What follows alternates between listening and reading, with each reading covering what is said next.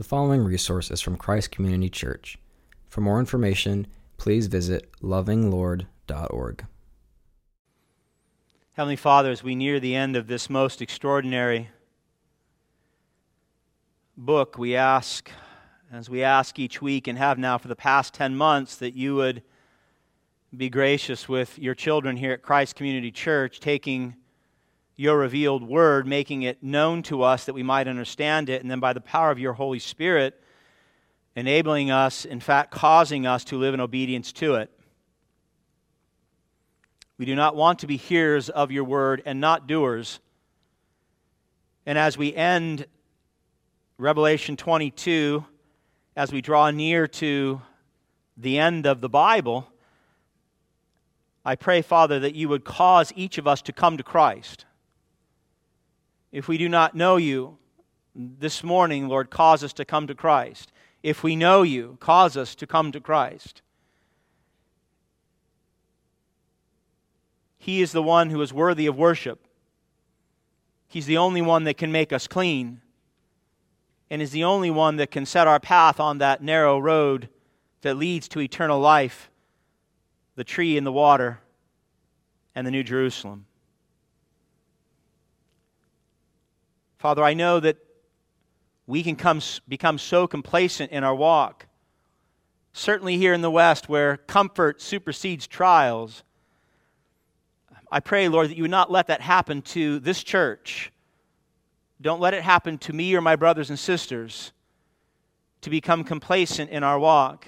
There's an urgency here, Father. You will reveal that to us today and next week. An urgent calling that every man, woman, and child needs to heed. And so if you would, make us heed these final words in this final book. The consequences of not are catastrophic. The blessings for those who do are unspeakable. And so we ask, as we always do, Holy Spirit, that you would mold and melt our hearts, make us receptive to receive your word, transform us as really only you can into the image of your Son. We want to be as Christ is. Do that, I pray, through this passage and this sermon in Christ's name. Amen. Amen.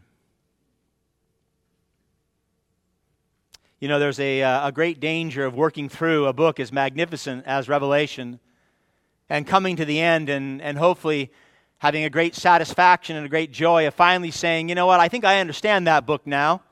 I think I have some apprehension of it. And that's fantastic. And as we talked about in our community groups on Wednesday, we want that. We want to be able to go to it and read it and understand it. But it's a grievous thought that we might actually know this book and understand this book and now live in disobedience to it. And so what God's doing here in these final verses, there's an urgency and a plea to call His people to hear, to understand, and to obey. And so I pray I can communicate that same to you. It is my prayer for myself, it is my prayer for us as a church, that we would close this book next week with an understanding and an obedience to it. We do not want to be hypocrites. The title of the sermon is Come to Jesus, and I thought, well, that could be the title of every sermon, not only in the book of Revelation, but maybe the entire Bible, right? Come to Christ, right? Certainly in light of what we've learned in the book of Revelation, you can say that's an imperative that you want to hear and tell others. Come to Jesus. He is the living water. He is the one who grants us eternal life. I had a chance last week. I was working last week out in the sun for several hours, and I have a tendency to become myopic when I'm working, and so I was sweating profusely, and I'm working. I'm thinking, one more hour, and all of a sudden I stopped, and I was very, very dizzy, and I realized I'm going to pass out, and I become severely dehydrated.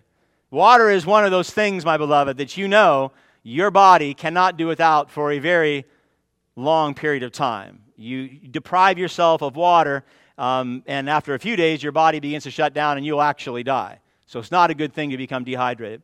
If you remember following the Hurricane Katrina, in the state of Louisiana, that entire state, essentially was flooded, and most of their drinking water was bad. And so they were unable to bring bottled water to all the residents of the state of Louisiana. And so the governor put out this public safety notice telling people how to drink or to make clean unclean water. It said, first boil the water for 1 full minute in a clean container. That 1 minute starts after the water was actually has a rolling boil. Second thing, if the water is clear, it said mix 1/8 teaspoon of unscented liquid chlorine bleach with every 1 gallon of water, and then let it stand for 30 minutes. And then at that point in time, if it's still clear, mix in 5 drops of 2% USP iodine solution, and then, and only then, would the water be safe to drink. For those who did not heed the counsel, several got sick and some died because they drank contaminated water. Friends, as we approach the end of our study in the book of Revelation, God reveals clearly man's desperate need to be made clean, purified through and through, if we desire to drink from the eternal waters that flow from the throne of God. If you want access into the kingdom, then you must be made completely pure. When we arrive to the end of Revelation 22, the visions are over. The story of how God's redemptive movement for mankind, it's come to a completion. We understand it now. It's been revealed to us. And these last verses, He's striving to get the church to prepare itself for the coming of Christ. These last verses are calling us to be ready for that day when Christ does what? He comes again in glory, He judges, He redeems, and He makes all things new. You say, well, there's a summary of the entire book. Christ coming to judge, Christ coming to redeem, and Christ coming to make all things new.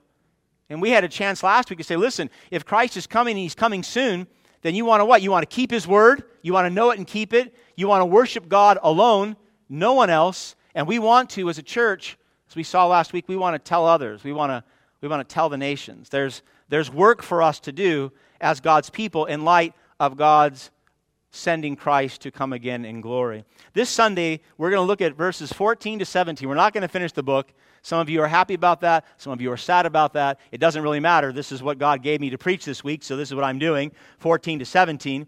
And we're going to see our need fundamentally to be clean. I mean, really clean. All the way through, to be purified of all of our sins. If we want access into the city, if we want access to the tree of life and to the water of life, then we must be pure. Now, when you stop for a moment and you think about your life, and you think about your sins, from the moment that you can remember to this present hour, you think, what a monumental task. Who could possibly make me clean? It should be like that if you see yourself clearly. My hope is to show you that you need to be made clean and that Christ came to make you clean. He's the only one that can do that work in the heart of a sinner like you or me. Not boiling water, not adding chlorine, bleach, or iodine. The only thing that can cleanse us is the blood of Christ. That's it. And we need it, each of us desperately. And in fact, we need it so much, God says, I want you to invite the world to come to Christ and be made clean by His blood.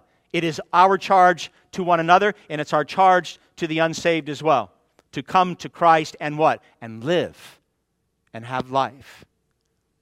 So I want to spend the next several minutes, if you're willing, to hear from an angel and hear Jesus Himself. It's great. We're reading the book, and Jesus says, I got to talk too. And Jesus speaks Himself to John and to the churches. And I'd like to hear them, and I'd like to come to an understanding of 3 things. Number 1, you need to be washed clean. Yes, you. No matter how long you've known Christ, no matter how long you've been in the church, you need the cleansing power of the blood of Jesus. Number 2, that Jesus came for the distinct purpose of washing.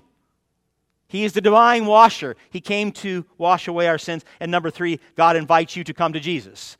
So you need to be made clean. Christ came to make you clean, and then God invites you, in fact, He invites the world to come to Christ and be made clean. It's a gospel sermon. I hope that you're excited about that.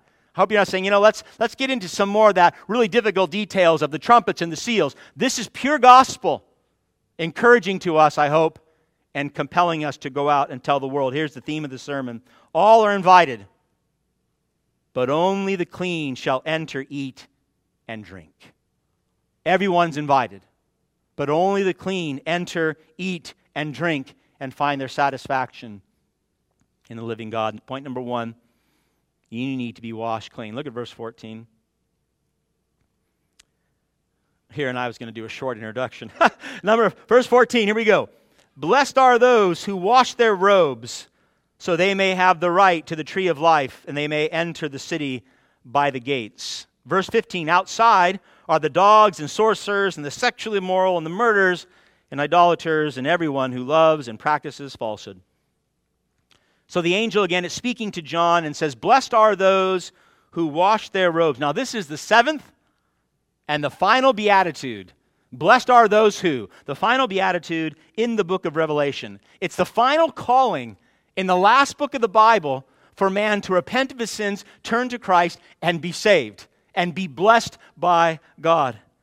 And as we find here in this last chapter, in this last beatitude, it's fitting that the promise, if you obey, is nothing less than eternal life. The blessing to this beatitude is the right to the tree of life. It's the right to enter the gates of the city of God. It says, those who wash their robes, the angel says, they have the legitimate right. That same word, it can also be power. They have power to come to the tree, to enter the city. Now we know that's all symbolic for being with God, for being in the presence of God in eternal life here on the new earth, to come into the city of God as legitimate citizens, as sons and daughters of our Heavenly Father, to enjoy His presence, to glorify and worship Him forever, those whose robes have been washed clean. You see, to be given the right to take from the tree of life is what? It's the reverse of Genesis chapter 3. Genesis chapter 3, Adam and Eve sinned against God, and they were cast out of the garden, and they were denied access to the tree of life. They were denied access to the presence of God in the eternal realm. But here the angel tells us, if you wash your robes, you get back in. You regain access, permanent access to the living God, to this life-giving tree, provision, the protection, the purpose, the communion that we looked at 2 weeks ago. The blessed eternal life is yours if your robe has been washed. And that means, my beloved, we get legitimate access. This is not sneaking in, right? It's not you trying to get into a back door of heaven or climbing over the city walls, which you cannot do even if you tried. It's literally coming through the gates, the main gates of the city. Well, who entered the main gates of cities at that time? It were friends of people of the city. Enemies didn't just come right through the gates. Robbers snuck in. You, though, if your robe's been washed, you come into the presence of God as a friend. You come in as someone that's been invited to come and to stay. Now we're told outside the eternal city are all those who have been denied access to the tree of life. Look at verse 15 again. They're denied because they remain unclean. Outside of the dogs and sorcerers and the sexually immoral and murderers and idolaters and everyone who loves and practices falsehood. Now, this is another vice list. We've seen a few already. And like all vice lists or sin lists in the Bible, they're not comprehensive by any means. But this particular list, it's unique in that each particular sin clearly shows how to practice it, to continue in it, makes you unclean, and if unclean, unfit to enter the city. Dog was a derogatory term, primarily used by Jews to talk about the unclean life of the Gentiles. So it was not, I know we look at dogs differently today. They did not look at dogs like that. It was not a good thing to be called a dog. Sorcerers, those who engaged in witchcraft and wizardry, they made themselves unclean by associating with the demonic. The sexually immoral, well, you say, well, that's easy. The sexually immoral pervert what God intended to take place only between a man and a woman in the covenant of marriage. And of course, I have to say that today, again and again and again. A man and a woman in the covenant of marriage. Those who engage in sexual immorality make themselves unclean. Adultery, fornication, homosexuality, pornography, polygamy, lust. Murderers are unclean because they have the blood of someone on their hands, unclean to come before God. Idolaters are made unclean because they worship a false god. And then it ends here with liars, those who love and practice falsehood. Now, that makes sense. If anyone loves and practices falsehood, they cannot love and serve the God who is truth. Lying lips, the sage said, Proverbs 12:22, lying lips are an abomination to the Lord. So this is an affirmation of what John had already said in Revelation 21. Remember, Revelation 21:27, John said, nothing unclean. He had the vision of the city. And he's looking, he says, nothing unclean will ever enter the city, nor anyone who does what is detestable or false. Only those whose robes are washed will enter the city of God. And that's because that's where God dwells. Remember, the city of God is where God has made his eternal dwelling place with himself and mankind, those that he's redeemed through the blood of Christ. And so if this is God's home, then God's holiness will not and cannot dwell in the midst of the unclean. You cannot be unclean and dwell in the presence of a thrice holy God. Psalm 5:4, for you are not a God who delights in wickedness. Evil may not dwell with you. Old Testament, New Testament testify to that. God's always required of his people cleansing.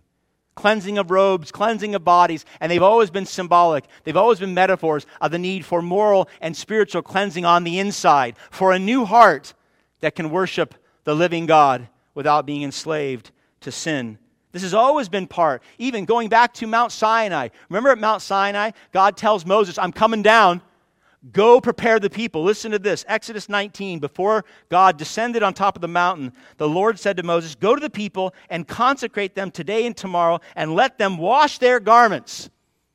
What was God a prude? I mean, did he need everybody there in their suits and dresses and their Easter hats in order to worship him? Did they have to look a particular way? God was not concerned about the outer garment. They washed their garments as a symbolic testimony to their cleansing before the Lord. For on the third day the Lord will come down on Mount Sinai in the sight of all the people, tell them to wash their garments. The Levites, those who would serve in the tabernacle and then the temple, they were required to wash their clothes before they would enter into the service of Yahweh.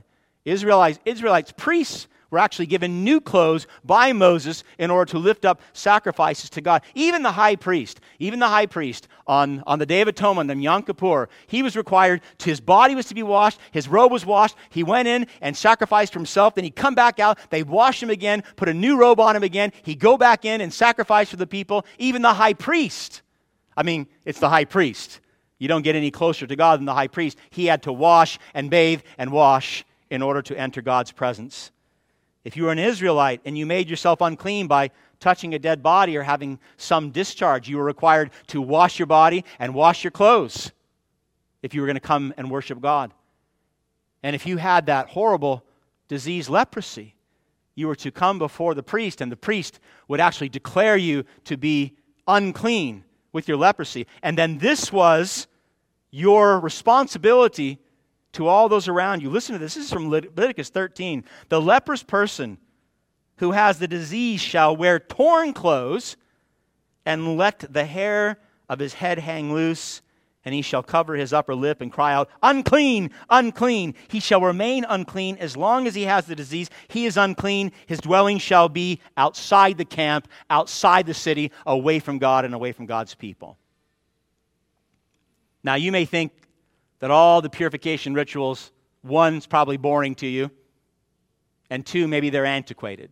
And they certainly are in terms of how we practice being cleansed by God in Christ. But they were all beautiful and elaborate types and shadows. They were road signs telling every single person, you have to be clean to come before the Lord. You have to be pure to come before the Lord. Your sins need to be washed somehow if you want to dwell in the presence of God. All the Old Testament was pointing to and teaching to this need for perfect cleansing of every sinner to enjoy the new creation and the new Jerusalem and the presence of God. Access to God requires this cleansing. That means all sin. Every single sin you have committed, are committing, or will commit before you enter that eternal city must be cleansed by God. All of your sorcery. You say, I'm not a sorcerer. I'm not a wizard. Let you practice superstition. All that involvement with the demonic, all the sexual immorality, all the lustful thoughts, and the pornographic images, and the movies that we watch, and the music we listen to, all the murders. You say, I've never committed murder. Maybe not with your hands, but certainly with your heart and mind. And you know what Jesus said about that? If you said to your brother, Raka, you've committed murder in your heart already. You say, well, I know I'm an idolater. I bow down to things that I ought not, and I know I'm a liar, and therefore the lake of fire belongs to me. All those sins and every sin that you've ever committed must be completely clean. God's holiness mandates that He will not dwell with evil.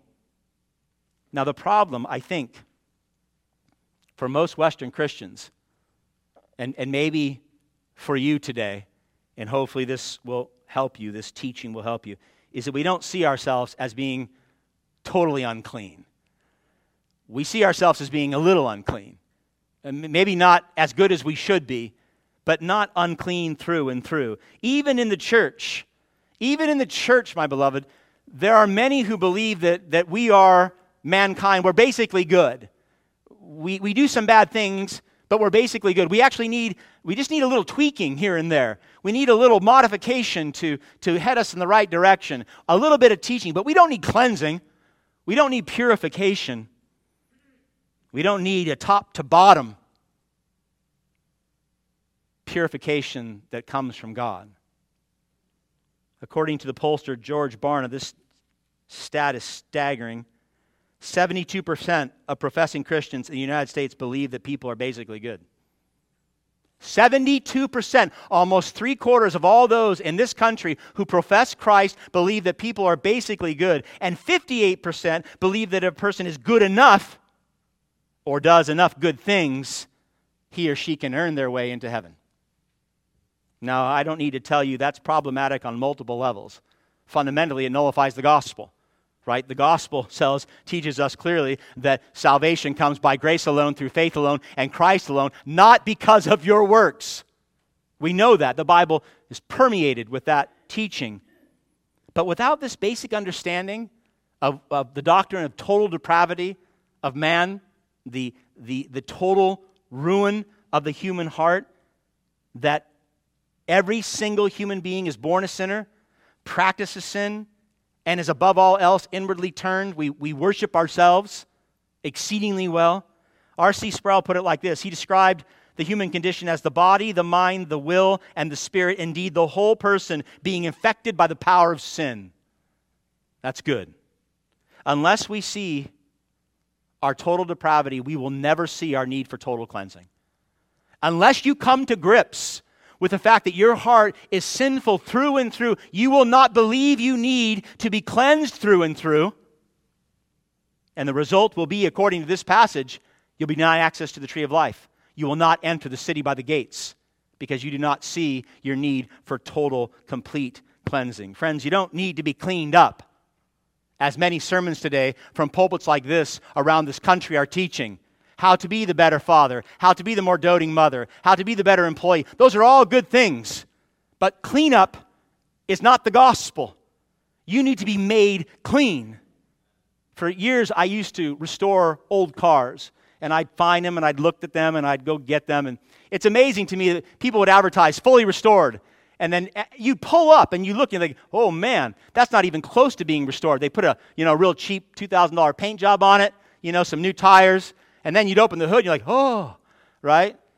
Not restored, not even close to being restored. And then there were those people who said a rotisserie, like a rotisserie chicken, a rotisserie restoration, where they literally strip the car down, every nut and every bolt, and they put it on a rotisserie, and they media blast it, and from the beginning to the end, it is a restored vehicle. You need more than a simple coat of paint, my beloved. On the very core of your being, at the very inside, you need to be put on a spiritual rotisserie, and God needs to media blast you through and through if you desire to end up in this blessed state. We do not need behavior modification. We need heart transformation. We don't need behavior modification. This is not Skinnerian Christianity. It's total transformation of heart and mind. That's what you need to get in. At least that's what Jesus is telling us here. Made pure, no moral defect, to eat from the tree of life. If that does not happen, listen, then the high priest of heaven, Jesus Christ, will declare you unclean, just as the priest did in the Old Testament for the leper. Jesus Christ will declare you unclean, and he will compel you to live outside the city, and you, like the leper, will keep your mouth over your upper lip, and you will cry out forever and ever, unclean, unclean, unclean. So the first thing that we need to see here, I pray, is that we need our robes washed. We need to be cleaned through and through if we have any hope of overcoming our uncleanness and having eternal life, the tree of life and the city. The operative question then is what? How do we do that? Now you say, we just had a chance to sing it. Yes, but how does that happen? How does a sinner, as wretched as me and as wretched as you, find themselves absolutely pure and able to enter the city through the gates to worship a thrice holy God? How do we do it? How does it happen to us, and what role do we play? Point number 2, I pray you're still with me. Jesus came to make you clean. He came to wash away your sins. Look at verse 16. Verse 16, I, Jesus, so Jesus now, the angel speaking, and now Jesus talks. Jesus says, I have sent my angel to testify to you, John, about these things for the churches. So the letters are for the churches, that we might know. And then he says, I am the root and the descendant of David, the bright and morning star. And so this is such an incredible part of the end of the book of Revelation. The last book of the Bible is hurrying to a close, and Jesus speaks up. He's on the throne and he talks. And he tells John, listen, every single word you recorded, either I've said or it's come through an angel that I've sent. In other words, Jesus is putting an exclamation point on every word in the book of Revelation. Jesus is affirming every single word that we've been studying now for the past 10 months. It's an exclamation point. He's saying the warnings to the 7 churches, the cycle of judgments that you've seen, the punishment of Satan and death and Hades, the destruction of Babylon, the saving of his people, the making of a new heaven and a new earth and a new Jerusalem for us to dwell in forever. Jesus said, this is all my message. It's his story. He's the author and perfecter of it. He's saying, this is my story, and now I've made the story known to you. So live in accordance with it. And then Jesus sets forth, again at the close of the book, his 5th and final I am statement. These are divine declarations. Christ claiming his position as God in the book of Revelation. This is the 5th and last one. It's a divine disclosure of who this God-man is. And he says, 1, I'm the root and descendant of David, and number 2, the bright and morning star. Now, if you were here with us several months ago now, and you remember from the chapter of Revelation, chapter 5, Jesus talked about himself as the descendant of David. And if you remember, we talked about that's a title given to the Messiah. Right? That's a title given to the expected Savior who would come in the name of God and deliver God's people from their enemies. It was drawn in Revelation 5 and drawn here directly from Isaiah 11. Listen, Isaiah 11, there shall come forth a shoot from the stump of Jesse. Jesse was David's father. And a branch from its root shall bear fruit, and the Spirit of the Lord shall rest upon him. This is God's promised Savior of his people, the root and descendant of David. He would come in the flesh as a man to set God's people free. He would not only do that, but he would bear much fruit. You say, well, how would he bear much fruit? He would bear much fruit by setting us free from our sins, those who have been made captive and enslaved from Genesis chapter 3 throughout all of human history. He would come as the descendant of David as a man, and it says he would come as the bright morning star. Now, for those of you who remember Balaam's prophecy in the book of Numbers, that comes directly from Balaam's last oracle when he was talking about the Savior. He said that Messiah is going to come, and he's going to destroy God's enemies. Numbers 24, listen, this is Balaam now in his prophecy. A star shall come out of Jacob, and a scepter shall rise out of Israel. This is the bright and morning star. It shall crush the forehead of Moab and break down all the sons of Sheth. Those are the enemies of God. This Messiah would come and do this. Now, when we think of enemies of God, we usually think in terms of Satan or those who are today hostile to the church, hostile to the Word of God.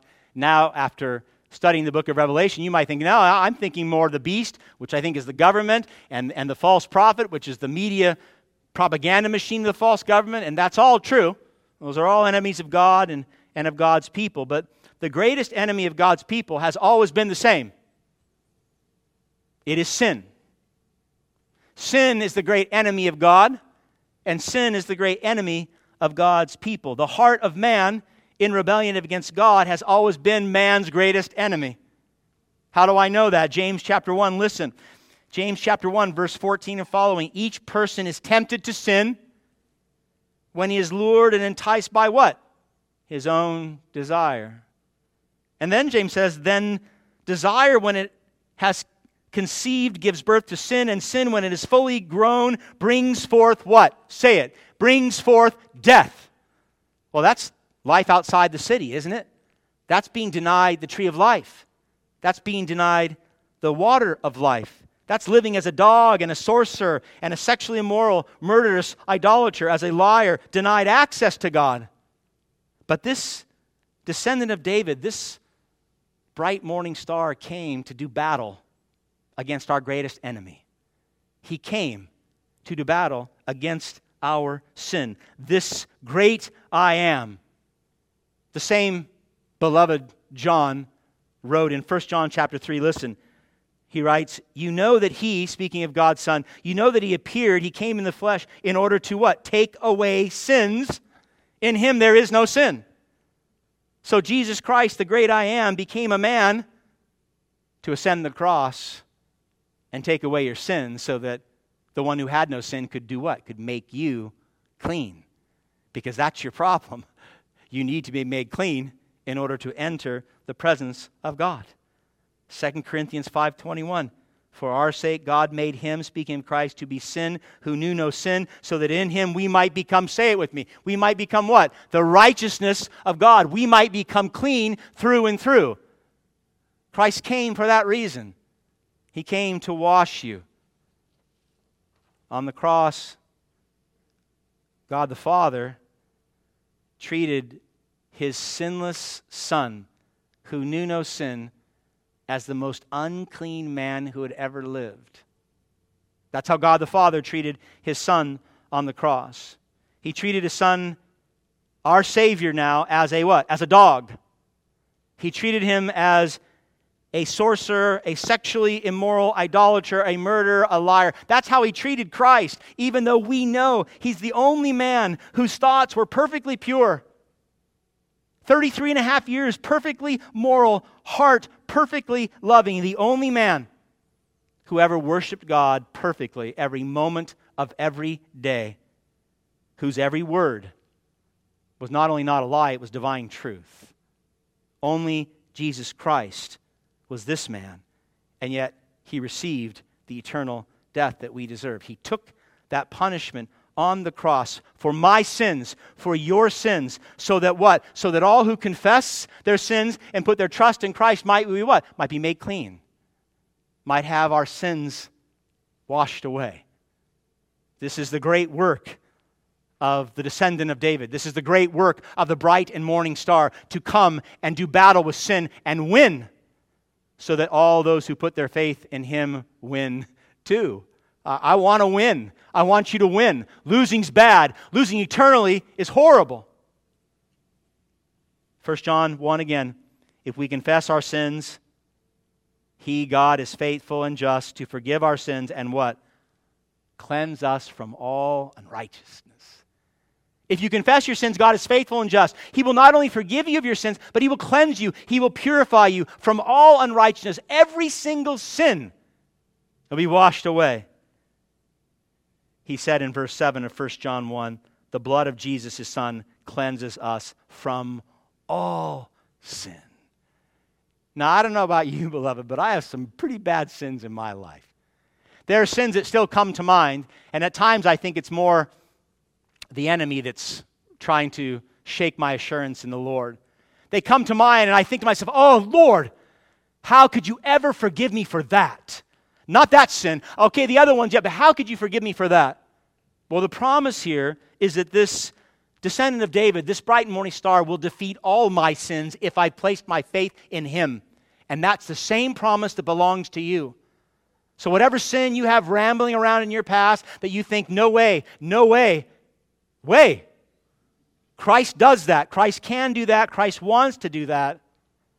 Do you remember, I hope you do, remember in Revelation chapter 7 we were talking about the martyrs? And my argument to you was that the martyrs that were underneath the throne crying out, "How long, Lord?" I argued that was the totality of the church. That's every single person saved by grace in Christ from Genesis 3 to the very end, the symbolic 144,000. Do you remember what John saw them doing? This was our first kind of a total consummation vision. Do you remember what he saw them doing? They were enjoying eternal life. Revelation 7, just listen and see the picture. They're in the city. They're before the throne of God, Revelation 7:15. And they serve him, God, day and night in his temple. They have what? They have purpose. Remember we talked about that? They have eternal purpose. And he who sits on the throne will shelter them with his presence. They have protection. They have purpose. They have protection. They shall hunger no more, neither thirst any more. The sun shall not strike them, nor any scorching heat. They have provision. Perfect purpose, perfect protection, perfect provision. Verse 17, Revelation 7, for the Lamb in the midst of the throne will be their shepherd. They have communion. And he will guide them to springs of living water, and God will wipe away every tear from their eyes. In Revelation 7, it's the same vision that John's getting here. It's the church before God in the great city. And they're there experiencing eternal life, purpose, protection, provision, communion, because, listen, this is Revelation 7:14, they had washed their robes and made them white in what? The blood of the Lamb. That's how they got in. They had washed their robes and made them white in the blood of the Lamb. In other words, my beloved, they took all their filth, all their sorcery and sexual immorality, all their murderous thoughts, all their idolatrous worship, all their lying, all their hatred. They took every single sin and they brought it before the cross of Christ. They did not say we are worthy. They brought it before the cross of Christ, and they did what? They cried out for mercy. They said, God, have mercy on me, not because I'm not a sinner. Have mercy upon me because you judged Christ instead of me. These are those that John saw who had washed their robes in the blood of the Lamb. Christ, the Lamb of God, ascended that cross, and as his blood flowed down, it comes upon all those who repent and all those who believe, and it washes us white as snow. Now that's somewhat ironic, is it not? The blood, crimson blood, washing you white as snow. Isn't that why we sing? Well, we had a chance to sing. I'm going to read this, but I really want to sing it. What can wash away my sin?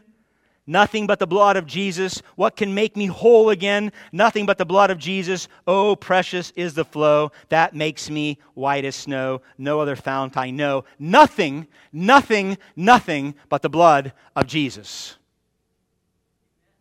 Amen, sister. Thank you.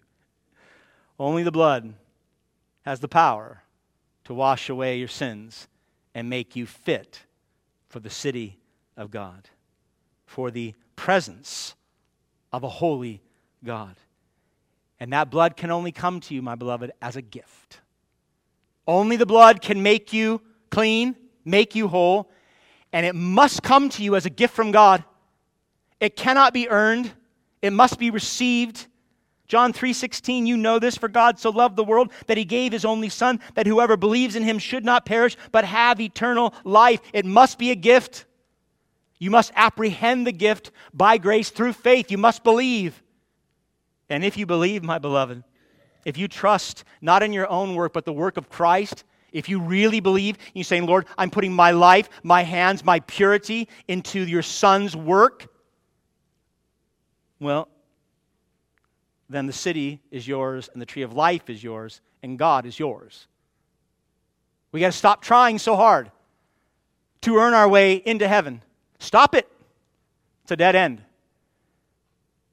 We must stop thinking like that 58% of professing Christians in this country who think that if you're good enough, that you can enter the city.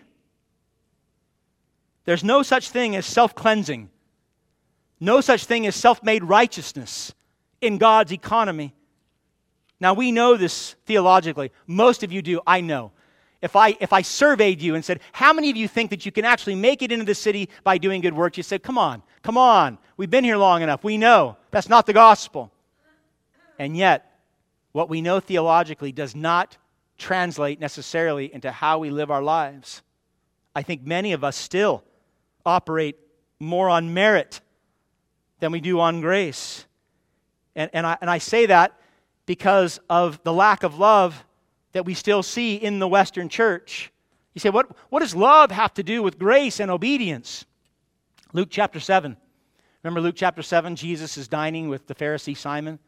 And as he's dining, a woman comes in, likely a prostitute, and she comes in and she starts to just gush over Jesus.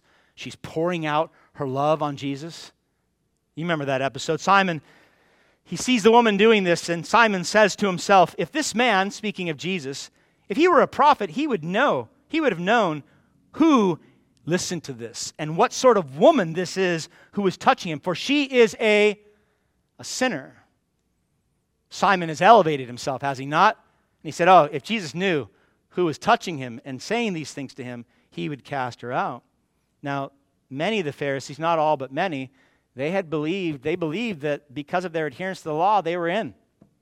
They thought because of their strict adherence to God's law and their own laws that they were deserving not of judgment but of eternal life, that their works made them clean and fit for the kingdom. Listen to Jesus and his response to Simon. This is Luke 7, verses 44 and following. Turning toward the woman, Jesus said to Simon, do you see this woman? I entered your house. You gave me no water for my feet, but she has wet my feet with her tears and wiped them with her hair. You gave me no kiss, but from the time that I came in, she has not ceased to kiss my feet. You did not anoint my head with oil, but she has anointed my feet with ointment. Now listen to this. Jesus said, therefore I tell you, her sins, which are many, are forgiven, for she loved much. But he who is forgiven little loves little. The woman's extreme expression of love for Jesus revealed her heart. And unlike Simon, she knew she deserved eternal damnation. She knew that. She knew that she was a sinner through and through, and she knew that she needed Christ to make her clean. Her love, an expression of love, extreme, revealed a heart filled with gratitude and joy that she had in fact been forgiven by Christ. Simon, on the other hand, he was resting on his own good works. He was resting on his own acts of righteousness, his own adherence to the law. And so his love for Jesus was small, in many ways non-existent. He was not even a good host. He didn't even wash Jesus' feet when he entered his house, which was common practice of the day. Simon's love revealed no sense of gratitude, no thanksgiving to God or God's Son for the forgiveness of sins. In Simon's perverted way of thinking, he thought, I'm already in. I'm not outside with the dogs and the sorcerers and this prostitute, this woman, this sinner. Friends, one of the easiest ways to evaluate whether or not you have truly been cleansed by the blood of Christ and made clean and fit to enter, or if you are, like Simon, still trying to work your way into the city of God, is your expressed love for God and one another. It's a litmus test for the Christian. How well do you love the Lord? How well do you obey the Lord's commands? How well do you love others, serve others in the church, and minister to the lost? If you love little, my beloved, then you are forgiven little. It reveals the state of your heart before this holy God. I'm not simply saying that you love. I'm talking about what you do, how you love. like this woman? Is your worship for God, your service to God, your sacrifice for the kingdom, is it motivated by duty or by choice? Are you here out of your love for Christ or because you feel like you have to because it's the Lord's day? If you love little, then you're likely still working your way to heaven. If you love little, then you don't realize the magnitude of forgiveness that God expressed through the blood of Christ. If you love little. And maybe, I pray not, but maybe like Simon, you think that you've earned it because you haven't been that bad. You're not like that woman, that sinner. Christ must wash you clean. And if He has, if you have been forgiven much, you will love much. If you know the sacrifice made and the forgiveness that comes through Christ, which is much, you will love much. So we've seen, number one, your need to be washed clean to have access to the city. Number two, that Christ came to wash you clean, to give you access to the city. I got one more point. I pray you're still with me. God invites you to come to Jesus. You got a problem with sin. Christ came to deal with that problem. And then God calls you to come to Jesus, the one who can wash you clean. Look at verse 17. You talk about encouraging verses in the entire book. These are extraordinary. Verse 17, the Spirit and the bride say, come, and let the one who hears say, come. The Holy Spirit, the third person of the Holy Triune God, is calling mankind to come to Jesus. The bride, which we know is the church, for 2,000 years, the true church has been calling sinful man to come to Jesus, to be washed clean, to enter the city. The Spirit, the church, and indeed here, all people who hear the prophecy of this book and understand the necessity of coming to Christ to have eternal life are told to tell others, tell them to come. It's this mass invitation to all humanity throughout all of human history. And here it's commanded by God to tell the masses, to tell the nations what? Come to Jesus, come to Jesus, come to Jesus and live. Because only Jesus has the power to cleanse you of your sin.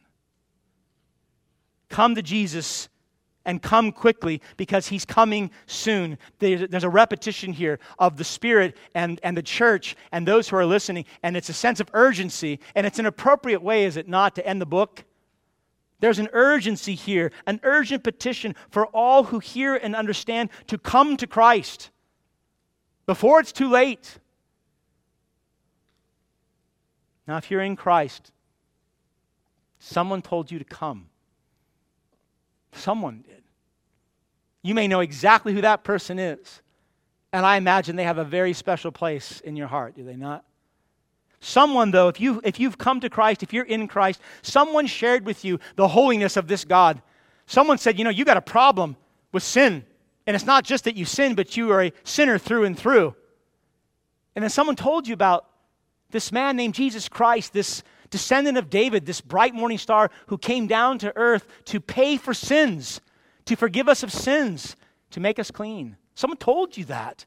And then someone told you to come to Him, to repent and turn and follow Him. And if you're in Christ, you did. You did. And you're here now in Christ hearing this, and hopefully your heart is rejoicing. And aren't you thankful that you heard, someone told you? And aren't you thankful that you came? Aren't you thankful the Holy Spirit did a mighty work in your life, not because you deserved it. We were all like Simon. We were worse than Simon.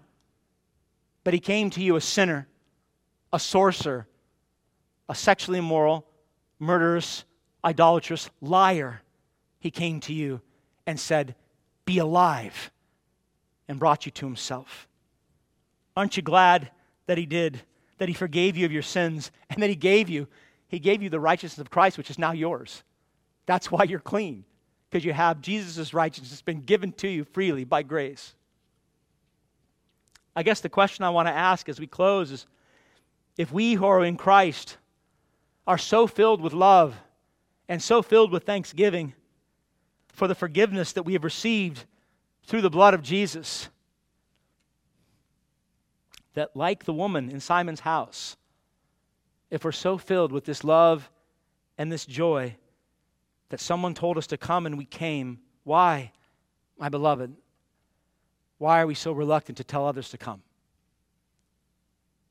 If someone told us and we came and we're filled with joy, we're in Simon's house, we're doting on the Lord, we're crying over the Lord, we're anointing the Lord, we're loving the Lord, then why are we so reluctant to tell others to come to the Lord?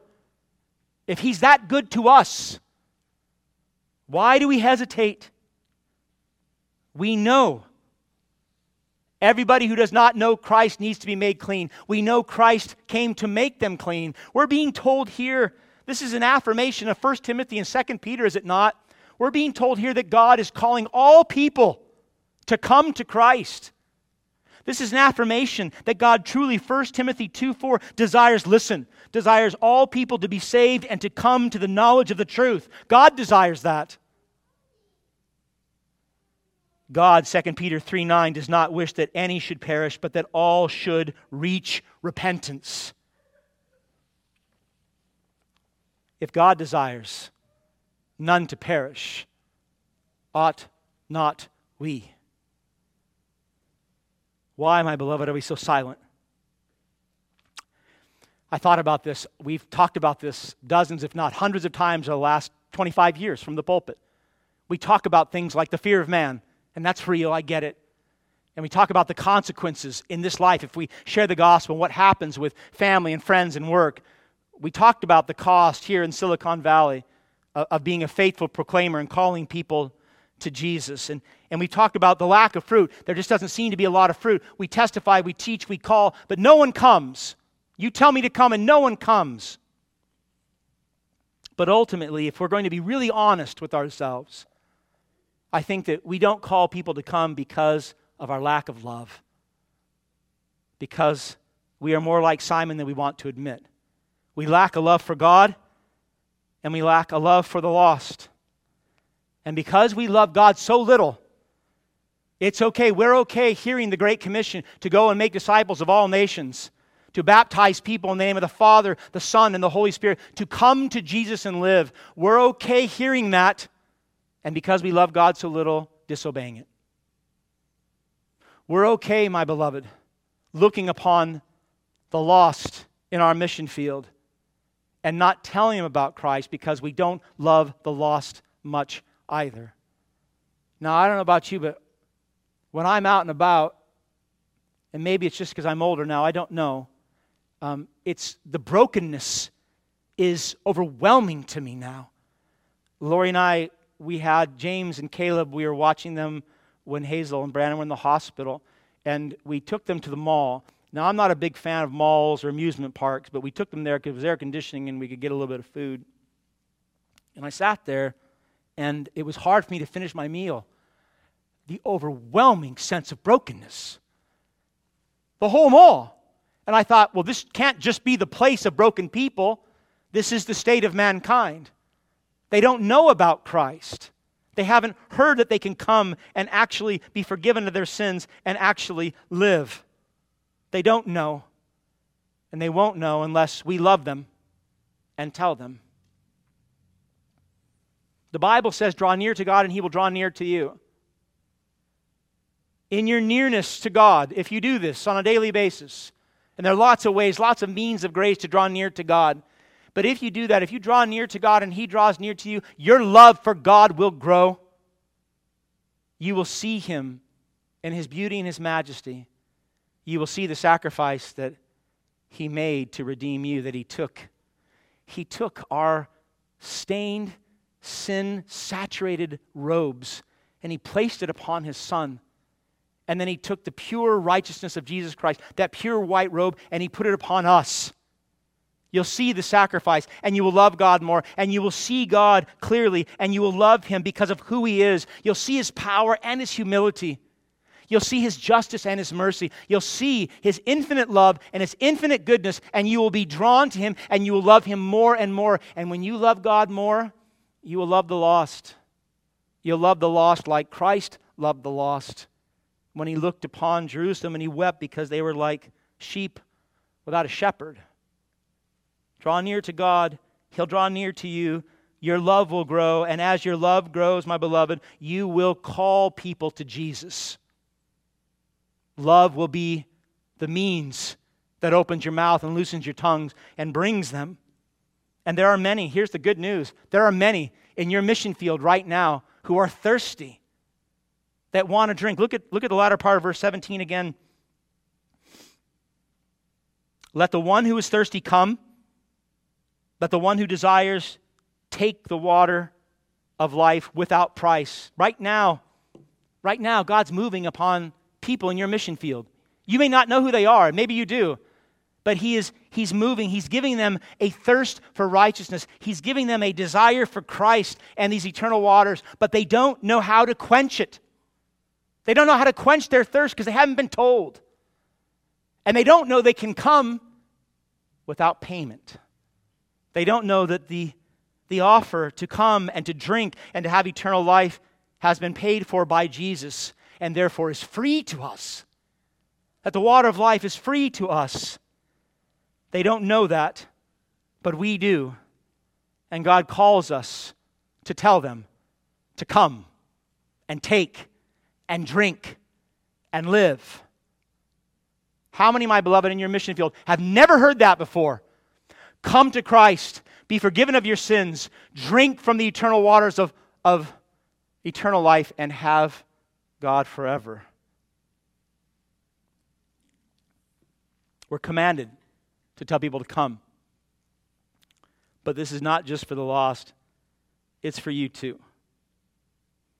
That blessed life of having all the provision and all the protection and all the purpose and communion with God that has been set before us, that 24/7 access to the city, to the glory of God, to worship God, that's set before us. But we don't have to wait to have intimacy with God now. We don't have to wait. When Jesus rose from the dead and ascended to the right hand of the Father, He sent the Holy Spirit to dwell in us so that we can, every moment of every day, listen, regardless of your circumstances, no matter how difficult they are, you can come to Christ. Every moment of every day, the Spirit enables you to come to Christ and dwell with Christ and rest in Christ and enjoy Jesus. I mean, really enjoy the person, the Savior, the descendant of David, the bright and morning. Know Him and enjoy Him and have Him every moment of every day, here and in eternity. You are called to come and drink this morning too. Those of you in Christ, to come and be satisfied so deeply that you stop chasing after all the things that you think will satisfy, but will not. Drink from Christ and be satisfied. You're called this morning to come to Christ and stop trying to earn your way like Simon into heaven. Come to Christ, receive the grace and the mercy free, and rejoice in it. Some of the most tender and encouraging words I think our Lord ever uttered come from Matthew chapter 11. He was looking upon the crowds. He's looking upon the masses. And this is what He said. You know it well. He said, "Come to me, all who labor and are heavy laden, and I will" what? "I will give you rest." He said, "Take my yoke upon you and learn from me, for I am gentle and lowly in heart, and you will find rest for your souls, for my yoke is easy and my burden is light." My beloved, stop laboring in the flesh to make it to heaven. Stop striving to be satisfied eternally here on earth. Come to Christ, be made clean, and your heart will be so filled with joy and thanksgiving and love. Not only will you find rest in Jesus, you'll open your mouth. You'll tell others to come. He'll be so good to you, you will have to tell others to come to Jesus too. Amen? Let's pray.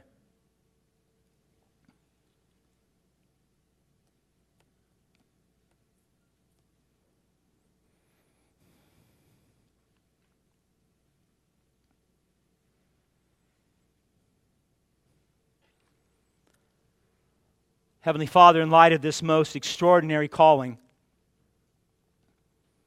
to be made clean by Christ, I ask that you would, through your Spirit, cause every single one of us to forsake every foolish idol that we still bow down to. every unclean thing, every unclean thought, every unclean relationship. Lord, I pray that you would strike them from our lives, that you would make us fit for the tree of life and the city to come. Forgive us for our sorcery and our sexual morality, for our murderous thoughts, for idolatrous worship, for our lying tongues. Forgive us through and through. Make us clean. Make us whole. And as you do, Lord, as you draw us to Jesus to cleanse us of every sin, I pray that in our thanksgiving and in our joy, we would tell others to come to. Father, make us a vocal church. In our great love for you and the love that you have for us in Christ, cause us to love the lost, to look upon the crowds just as Jesus did, and to tell them to come. I ask, Lord, that in that proclamation you would be pleased to redeem many in our mission field. Save many through us. And do it for your glory, I pray. In Jesus' name, amen. Thanks for listening. Christ Community Church is a Reformed Baptist church in San Jose, California. If you'd like more information on our church, please visit lovinglord.org. From there, you can find service times, weekly gatherings, our sermon archive, and other resources. For video content, please visit our YouTube channel. You can also follow us on Facebook, Instagram, and Twitter. Thank you again for listening.